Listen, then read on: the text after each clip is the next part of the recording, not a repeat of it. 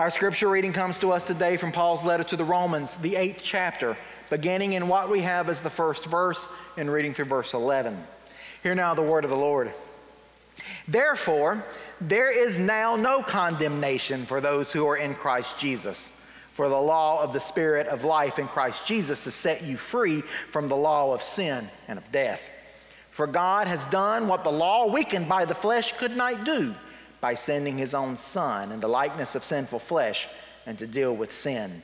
He condemned sin in the flesh, so that the just requirement of the law might be fulfilled in us, who walk not according to the flesh, but according to the Spirit. For those who live according to the flesh set their minds on the things of the flesh, but those who live according to the Spirit set their minds on the things of the Spirit. To set the mind on the flesh is death, but to set the mind on the Spirit is life and peace. For this reason, the mind that is set on the flesh is hostile to God. It does not submit to God's law. Indeed, it cannot. And those who are in the flesh cannot please God. But you are not in the flesh. You are in the Spirit, since the Spirit of God dwells in you. Anyone who does have the Spirit of Christ does not have the Spirit of Christ does not belong to him. But if Christ is in you, then the body is dead because of sin, but the Spirit is life because of righteousness. If the Spirit of him who raised Jesus from the dead dwells in you, he who raised Christ Jesus from the dead will give life to your mortal bodies also through his Spirit that dwells in you. This is the word of God for the people of God. Thanks be to God. We've almost got the singing down pat. Now I'm telling you, I still noticed a couple of you are looking in your blue back hymnals. I just leave them in the rack until the end of July. And then we'll go back to the ones that are in the blue back, but right now we're still in the Cokesbury.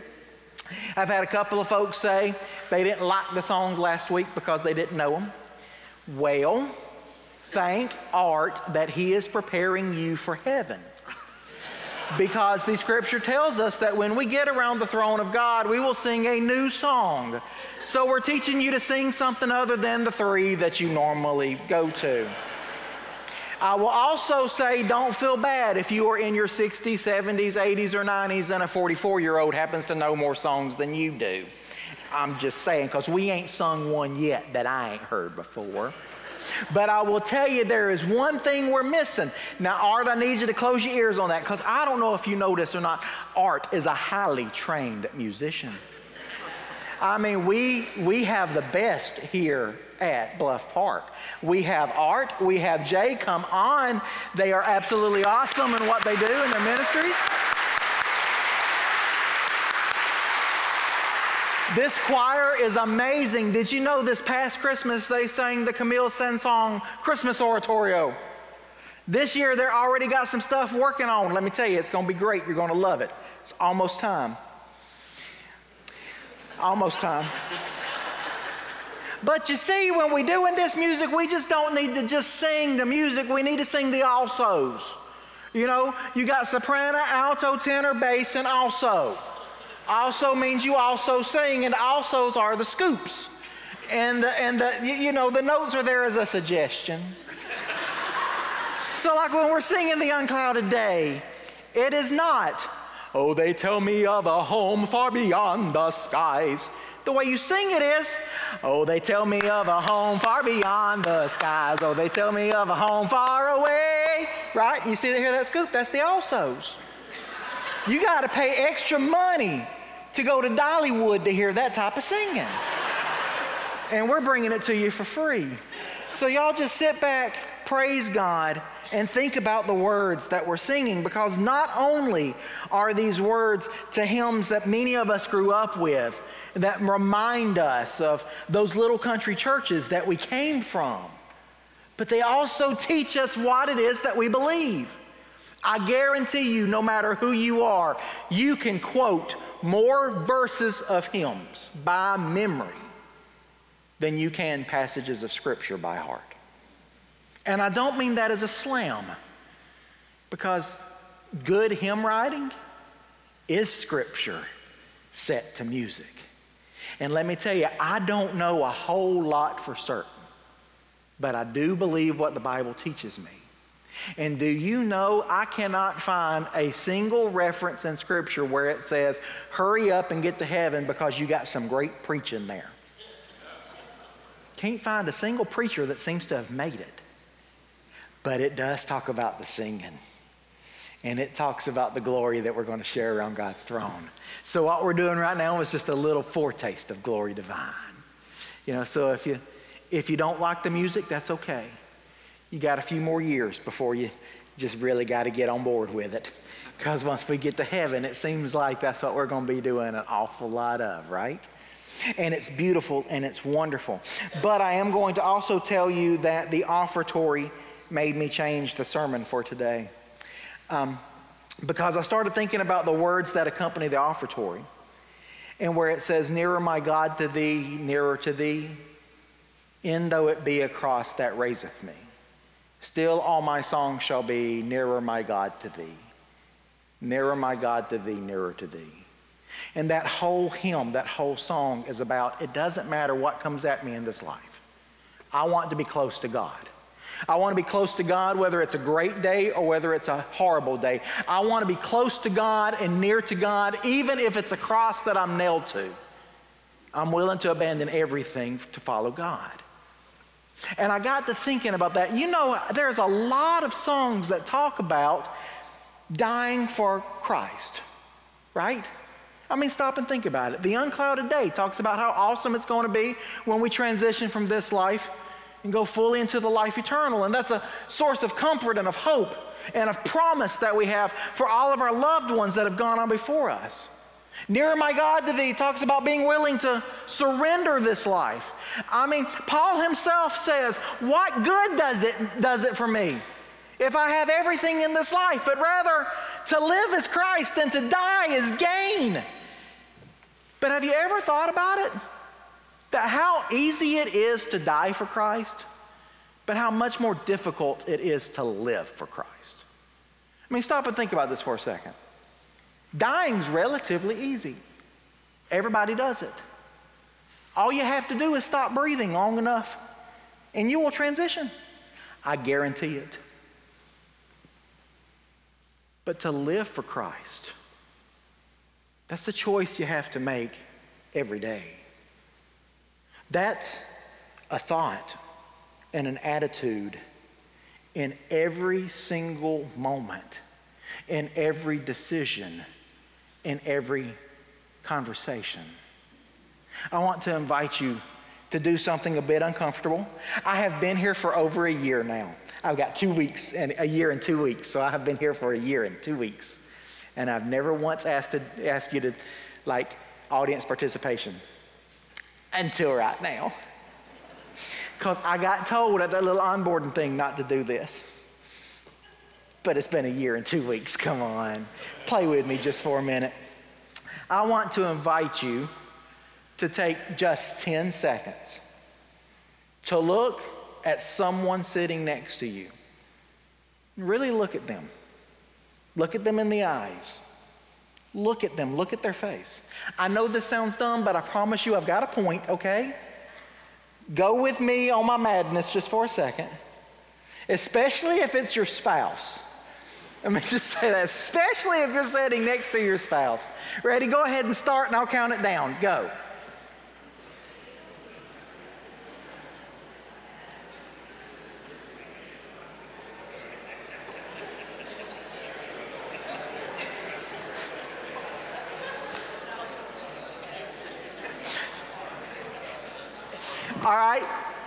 All right, good. I do want to say I did get tickled because I didn't ask y'all to talk, but by golly, y'all handle that no worries. Here's the reason why I asked you that. Did you look into their eyes? Congratulations. Did you realize that you just looked into the face of God? Is it not told to us in Scripture that we are created in the very image of God? Yes or no? Are we not told that out of all of creation, we bear the fingerprints of God? That somehow, in some way, this is what God looks like, which means God's fluffy. That's what I keep trying to say. We believe that we are working on reaching Christian perfection and love in this lifetime. I learned in an art class that a sphere is a perfect shape. Therefore, I'm trying to reach perfection in all things. But did the thought cross your mind that as you're looking into the face of the person next to you, that they're made in the image of God just like you? And that means on our best days, yay, we've done something awesome. It's by the grace and love of God. And on our worst days, praise God, God has still got us. And on our days where the person that we looked at got on our ever-loving last nerve and you think that they are an idiot, they are still made in the image of God. You're made in the image of God, and so is the person that you're arguing with. Isn't that awesome? Yeah. Because you see my point, or I'm hoping you're beginning to see my point. Dying for Christ, yeah, let's go. Grab a picket, grab a pitchfork, go march on something and die and be done. We'll write a book about you. But to live for Christ, to live in each moment, in that tension, to live in each moment, knowing that who you are talking with is made in the same image of God as you, they just may not recognize it yet. And to remember in every interaction that you bear the witness of Christ. That's something different, isn't it? How do our interactions change when we stop and we think about the fact that we are the messengers of God for this day and this time? That we fall in the line of the saints and the apostles and the disciples that have come before us. That we carry on the great commandment and the great commission. To love God with everything that we are, to love our neighbor as ourselves, and to go forth and to proclaim the good news just as it has been taught to us. That's a heavy thing. You know, really, that's what Paul's getting to in this passage. Last week, we talked about the first part of it. I reminded you that, you know, letters weren't originally written in chapter and verse, and they were really intended to start at the beginning and read all the way through. And last week, we heard Paul tell us about how, you know, man, I do the things that I don't want to do. And in fact, there's things that I do that I know I shouldn't do, and I even know I shouldn't do them as I'm doing it, but I still do it anyway. And I don't know why I do that, and I just eat myself up with that, and it drives me crazy, and it hurts, and it makes me angry with myself, and it makes me sad with myself. And God's grace is still there, but poor wretched person that I am, because I just can't do it. I just can't get it right. And Paul tells us that, but that's because we're in the flesh, and that's the problem with the flesh is falling and the flesh is corrupt. But we have been given the Spirit of Christ not to fall back into that. That you're absolutely right. We can't do this on our own, but through the very Spirit of Christ that dwells within us, we can overcome all things. And that's what he's getting to in the passage that we have shared together this morning. But you have the gift of the Holy Spirit. Your day today, right here, right now, in this moment, yes, because we are sitting in this beautiful sanctuary, singing beautiful music in a holy moment where if you are sinning right now, you do have a gift for that, because that's really hard to do. It's got to be a sin of the thought, because y'all aren't moving, right? But you know as well as I do, it's really easy to have our minds on God sitting here in this moment right now in the beauty of this place, withdrawn from the world with all of the images around us. It's a lot different this afternoon when you're stuck in traffic somewhere because you had to run to Walmart like everybody else. And it's very different tomorrow when on Friday you had everything tied up in this project or this thing that's going on at work, and over the weekend the Good Idea Fairy visited someone else in your company or in your business or wherever you work, and now then all this stuff that you had all figured out is now coming apart, and you've got 20 other things to do, and you really want to tell this individual just exactly what you think of them. But you see, you've got the Spirit of God within you. You said, I'm following you, Christ. And you have said, I'm willing to follow you wherever. I want to be close to you, God, even if it be a cross that raises me. I want to be close to you, God. Can you be close to God in the meeting tomorrow? Can you be close to God with your teenager this afternoon? Can you be close to God at Walmart this evening? Can you be close to God with your parent or your family member that has that disease that's ravaging them, where they take all of their frustrations out on you and they don't even realize they're doing it? Can you be close to God with the arguments and the waywardness? Can you be close to God on Facebook or Twitter or social media? Can you be close to God if you're a Republican talking to your Democratic friends? Can you be close to God if you're a Democrat talking to your Republican friends? Can you be close to God if you ain't even really sure which one of them camps you fall into? Can you be close to God in every one of the moments where the stuff starts to churn up in you and you feel justified in slamming someone who has been made in the same image of God as you? But we forget, because the language that surrounds whatever it is that we're talking about is us or them, as if them is less than us. You see, Christ came and did what the law couldn't, because the law at its very nature creates an us and them. Either you are under the law or you are not under the law. And guess what? There's not a single person that's ever actually been under the law, because we couldn't keep it. We couldn't keep it to save our lives, literally. So Christ came. And Christ justified all of the law's requirements and said, now I'm giving you grace. Now here's the catch to grace.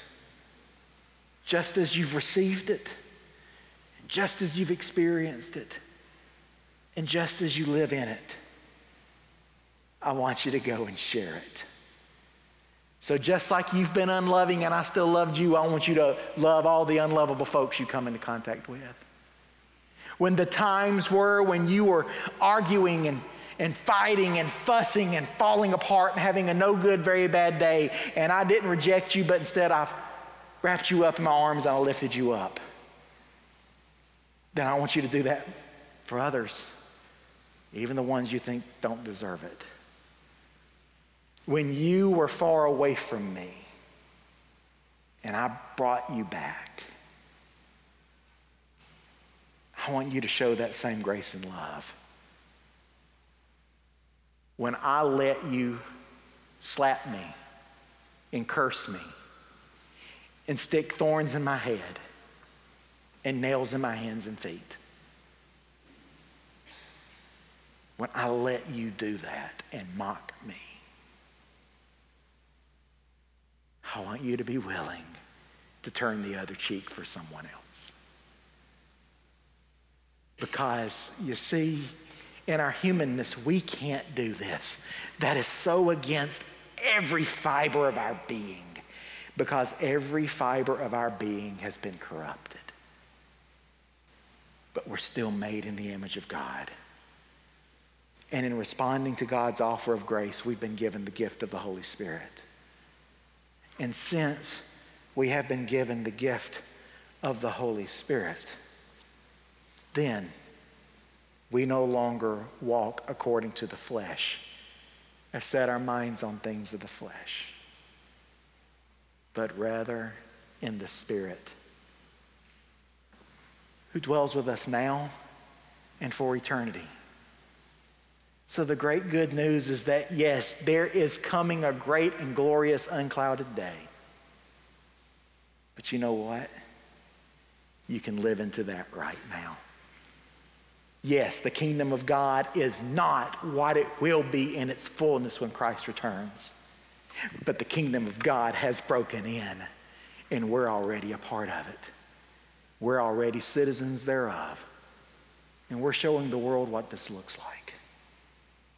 You are not in the flesh to be slaves of the flesh, to die in the flesh. You have been made righteous through the Spirit of God, to live in the Spirit, to be a child of God. May we go forth.